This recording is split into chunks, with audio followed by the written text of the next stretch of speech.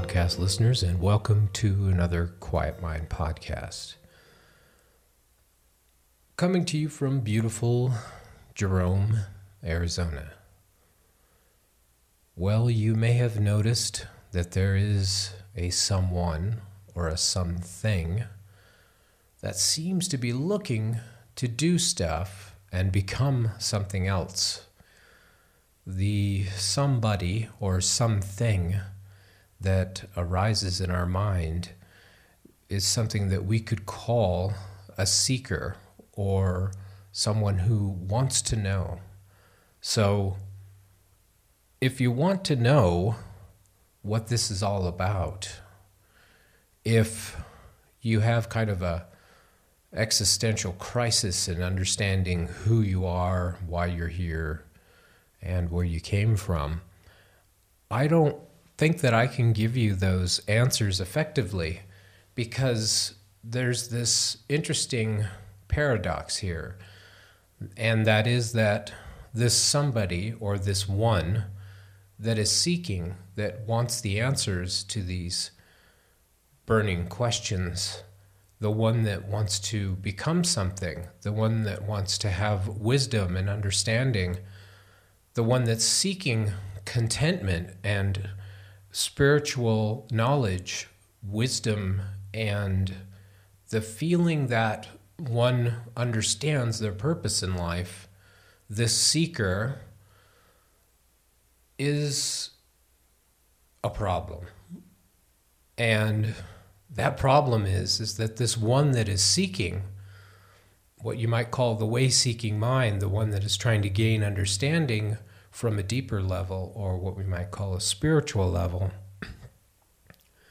this is the one that thinks it needs to become, now it's getting pretty popular, this is the one that thinks it needs to become enlightened, because when it sets itself up in believing that it's going to gain something from this concept of enlightenment.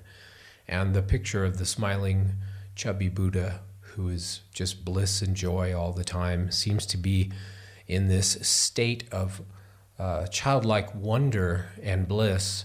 This has now become a goal for that seeking mind, that searcher, the one that looks. Now it wants to become enlightened. Now it wants to become this concept that it has created. And the problem with this is the seeing or understanding, as I've had a direct experience of. That's probably the wrong words. It's hard to find words for that.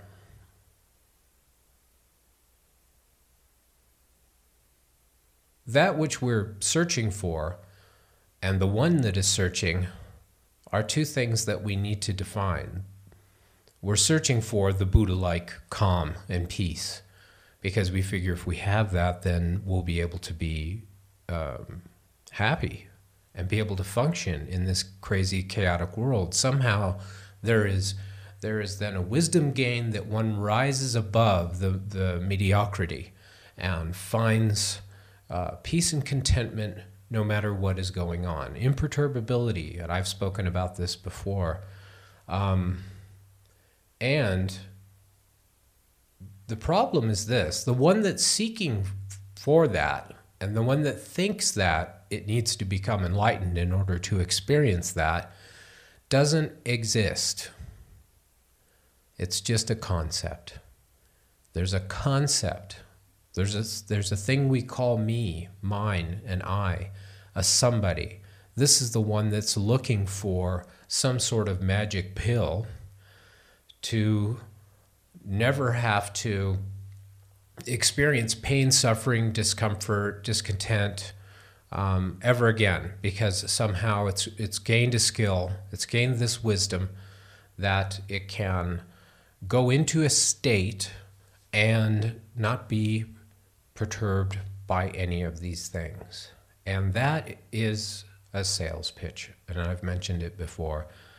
This is something that we've been told, that we've been told by other teachers, but when one really has an understanding, and this pop happens or this snap happens for the individual when they're pushing to seek to become something and understand then that there is no one to become anything. And this in and of itself it's a great release. It's like a 10,000 pound weight has been lifted off of your back that you've been carrying. No longer needing to know something or learn something or become something that then makes life okay. Because the one that is observing, the one that is participating, it has now gained some sort of secret trick and can rise above, like I said before, rise above this chaotic, paradoxical world that we live in. So, then what do we do? What's to be done? If there's no one there, there's no one home, then how do we then achieve the nobody home understanding? Once again, we could see that there's dualism here. There is one who believes that it needs to achieve something, right? And then there might be the other that believes that that cannot be achieved. And there's this back and forth between these concepts that arise in the mind around the persona that we've created, the me, the mind, the I, how it wants and needs and desires all of these things. It's like that Upanishad. You are your deep driving desire. As your desire is, so is your will. As your will is, so is your destiny. As your destiny is, so is your deed. Whatever the thing is. Anyway, if there is no one to have anything in mind for a change, then what happens in this?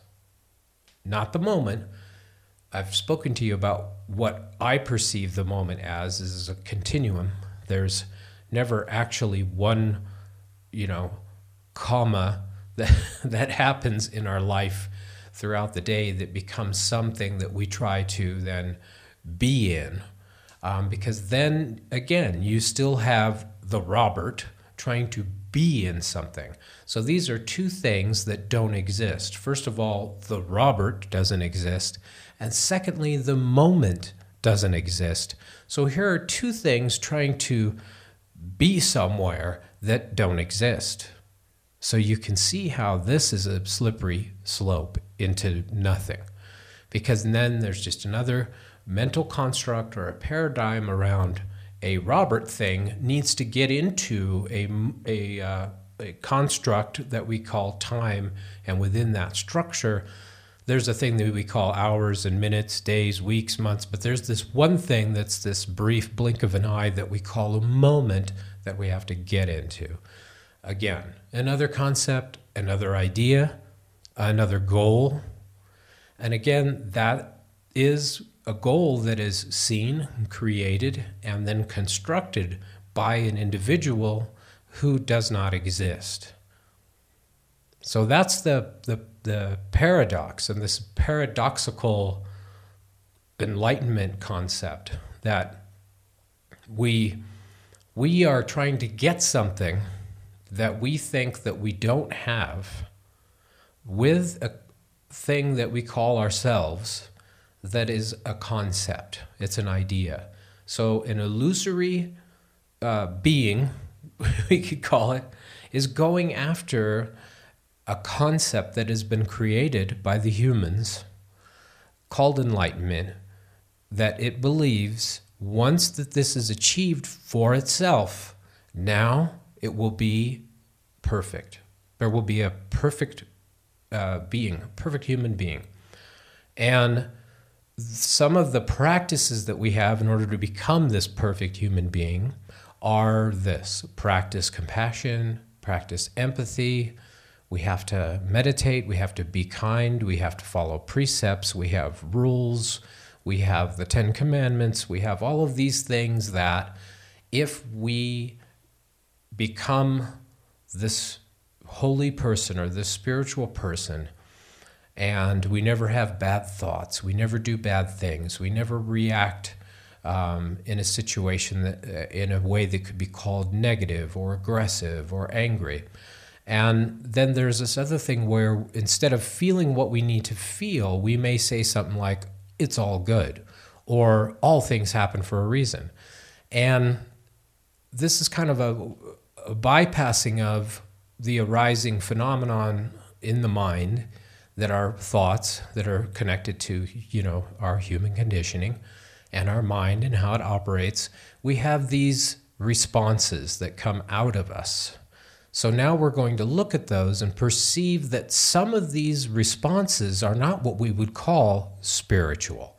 In other words, a spiritual person would not respond with an expletive when they stub their toe alone in the house. And if they did, they would, oh boy, oh, that was wrong. That was wrong of me. I got angry, and anger is bad. It's a bad thing. Now, I'm not condoning anger or angry behavior. This is the paradox that we're working within. Do you see then this sets up a dualistic concept in the mind? There's a right way to behave and a wrong way to behave. There's a moment to be in, and I'm not in that moment. There's a way to behave that will give me merit in the next life. There's a way to handle these crises with an open heart. Therefore, when I pass away, I can live in a beautiful place with all my relations in peace and harmony. So, what does that have to do with what I started out with? Understanding that this thing that arises within us that needs to become something, this somebody, that me, mine, and I, needs to assess its situation and understand that this is spiritual. These are spiritual actions and activities, thoughts and concepts. This is unspiritual. So there are two opposing ideas that arise within the mind, and these things are having a contest to see now who is going to be spiritual. So what I'm saying is there's nobody to become anything. These are just more concepts that are created by the mind and set up for us to run through all of them in this hope and expectation that if we have all of these ducks in a line, that we are going to be experiencing life without being perturbed, without being bothered. Even Krishnamurti said it. What's my secret? Nothing bothers me. Why? Because maybe he saw that he didn't exist. It wasn't that he developed and worked on and honed all of these practices and faked it till he made it.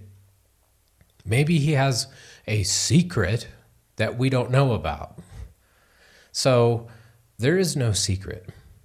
And trying to convey it in words has been why I show up here and why I do this.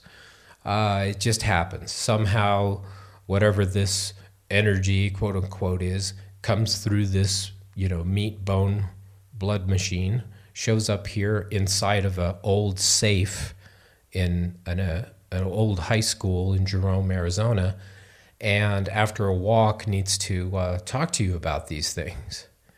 There's no reason for it. No one has ever become enlightened. We are not going to become enlightened no matter how hard we try, no matter what it is that we do. And the reason being is this: the one that is seeking enlightenment cannot become enlightened. If that one that is seeking enlightenment becomes enlightened and then claims enlightenment, now that's very interesting, because that is what we might call like a superego, someone who claims to have special powers and the ability to be able to levitate and, turn dirt into gold or whatever.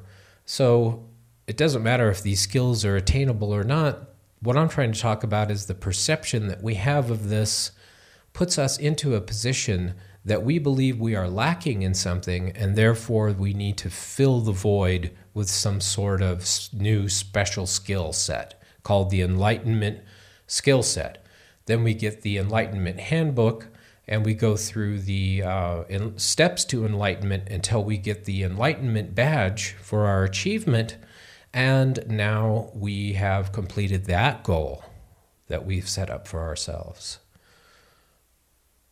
So the somebody, the me, the mine, the I, this persona, this construct, this illusory being, that which arises in all of us, I don't know, around the terrible twos, because before that, we didn't even understand that we existed. Put in front of a mirror, we had absolutely no idea that what we were seeing was a reflection of ourselves. So for some reason, this brain creates a persona. It creates self-awareness. It creates the ability for us to be able to say, I am here, I am feeling this is mine, this is not yours, this is mine. And I feel, I think, I become, I want, I need. This belongs to me, this is mine. And I exist, here I am, I know that, I can tell that I'm not you, I'm my own separate self. And in this creation of autonomy, we believe that we've become separate from something, because the grand illusion is we are all separate from all of these different things, because I can tell that I am not that, radio over there. I'm Robert, and I have this body, and I feel, I smell, I taste, I touch, I think, I can perceive, I can conceptualize things on a very complicated level, and I know what's real and I know what's not real. So this concept that has been created in this understanding that I am separate from all of you and all the rest and all things, that's part of the thing that we construct, because this is a scary world. And in a sense, we need to have this understanding of a separate identity to be able to overcome the fear that we have in being in this world and operating in it and trying to survive. We need to have that sense of separateness for protective reasons. So we're protecting this body, we're protecting this being, and we're watching out for it. We don't step out into traffic. It's called self-preservation, because there is an awareness of a separate self that needs to be operated. It's operated by this understanding of self-awareness. So this is wonderful, but this is also not so good when that sense of self creates or sees itself and idolizes itself as godlike, this separate entity that is special, unique, the special sunflower. I am this. I have a soul and I have a personality, and these are all of my things that I own that represent and show you who I am and what I am. This perception of self is gotten out of hand in its protective nature of the meat machine here, the little skeleton bone thing. It's gotten out of hand. It's run amok.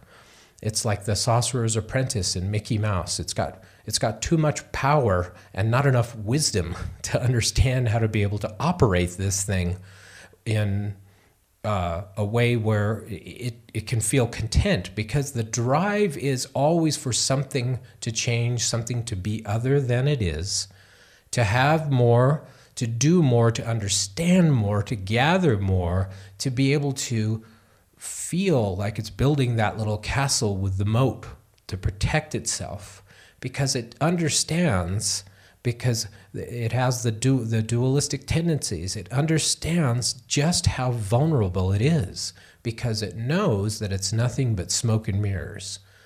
This perception, the self-awareness, the I, me, and mine, understands its vulnerability, and it knows it doesn't exist, so it needs to create these constructs around itself, quote unquote, to be able to protect itself. It's the wizard hiding behind the curtain, hoping that nobody pulls the curtain aside and just sees this, crazy old man back there with a bunch of switches and TV screens and stuff trying to control things. And the thing is that the control comes from what we might call an emotional standpoint. In other words, it builds up all of these stories around how it feels, what it thinks, what it knows, its opinions, and it treasures these things and guards them, because that is what creates its identity. So with that identity, it then can function in an understanding that it exists. The more information that it has, the more feelings, thoughts, stories, memories, the more concrete the belief system comes into play. I exist. I am here. Not only that, if I can taste, touch, smell, all these other senses that I have, they corroborate the story that I exist. So when we look at this through the ancient wisdom teachings that are out there, we ask these questions. Who am I? Am I the body? Well, the body is not permanent. Am I all the senses that I have? Well, these things come and go. Well, then I'm my mind, right? My brain. Well, one day that'll be worm food. I don't mean to be so graphic, but it'll be worm food. We'll be dust. So then, we create a concept of a soul. So we have this thing that we call a soul that will migrate into other experiences and realms beyond our understanding at this time right now. So we're so special. You see, we're so special and unique that even after we die, there is some aspect of us energetically that goes beyond this reality into other realms of learning. And that's one that's really interesting to me. Not only is the experience we're having here a school and a place to learn how to be a good human, but after that, our soul will migrate to other dimensions that may be parallel to this, to go on in further learning of things that we don't comprehend right now and cannot understand. But that which is Robert will go on forever into eternity. So, wow, I am really special. Not only do I have this incredible identity and personality here as an artist, a musician, a podcaster, but even after I'm gone, the body has been dumped. There's this aspect of Robert that's going out into the universe to continue his good work. Okay, I don't know what gets more inflated than that. I mean, I love the concepts like that Alan Watts bring up and Carl Sagan, these ideas that who we are and what we are is the cosmos. We come from the stars, and we are the universe. We are the one song. We are everything. Well, that is true in my understanding. That's what I have seen, that we are all these things, but not in the context of the way that the mind perceives it and the way that the ego would attach an understanding to that concept. This goes beyond that, way, way beyond. I call it now the ineffable, because what we really are is not perceivable or conceivable. This is a great quote from Uncle Niz. I like to call him Uncle Niz, Nisargadatta. That's what he said. What are we? Okay. What is the absolute? Nothing perceivable or conceivable. So everything that we think we are, we can say, not this, not this.